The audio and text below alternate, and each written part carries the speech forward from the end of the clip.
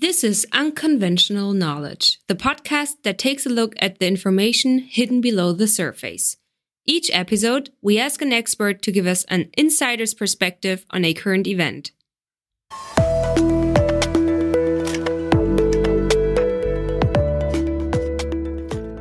Today, energy economist Dr. Carole Nakhle, founder and CEO of Crystol Energy, answers a question that has been on many policymakers' minds. Can North Africa replace Russia as a gas supplier for Europe? In order to be able to appreciate the role of North Africa and even the whole of the African continent in terms of replacing Russian gas exports to the European continent, we need to look at the data related to gas reserves, data related to gas production, and also to gas exports between the region and the European market. So let me share with you a few numbers here to put the discussion into context. If we look at gas reserves, proven gas reserves, the entire African continent and North Africa's potential is equivalent to only 34% and 10% of Russian reserves, respectively. So really, it's a very small proportion. The production of the African continent is 36% that of Russia's gas production, and North Africa is only 15%. In 2020, the gas trade between Russia and Europe was nearly 185 billion cubic meters, which is roughly 4.5-folds of the trade with North Africa.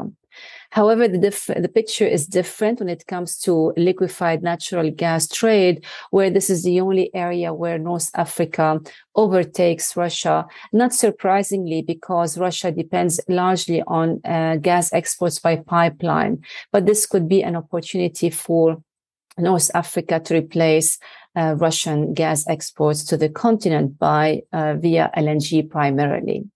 Now, given those numbers, one can clearly see that if you look at the aggregate picture, of course, North Africa is far from being an alternative to Russian gas supplies to Europe.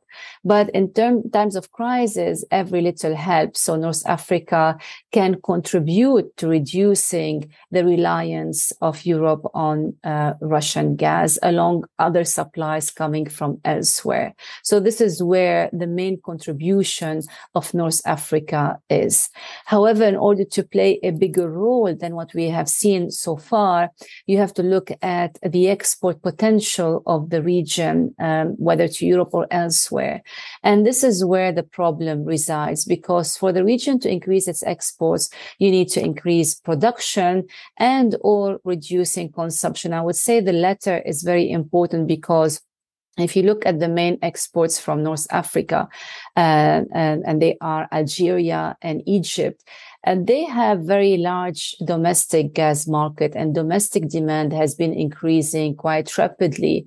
And because production has not been increasing at the same speed, we can see that the export potential of those two countries have been held back by the increase in domestic consumption.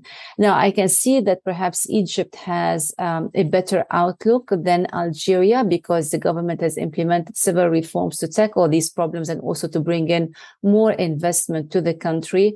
But overall, based on the developments that we have seen so far in Algeria and Egypt, the outlook of the region in terms of increasing exports significantly to Europe is going to continue to be limited. I hope these comments from Dr. Nakhle helped you to understand the energy challenges Europe faces.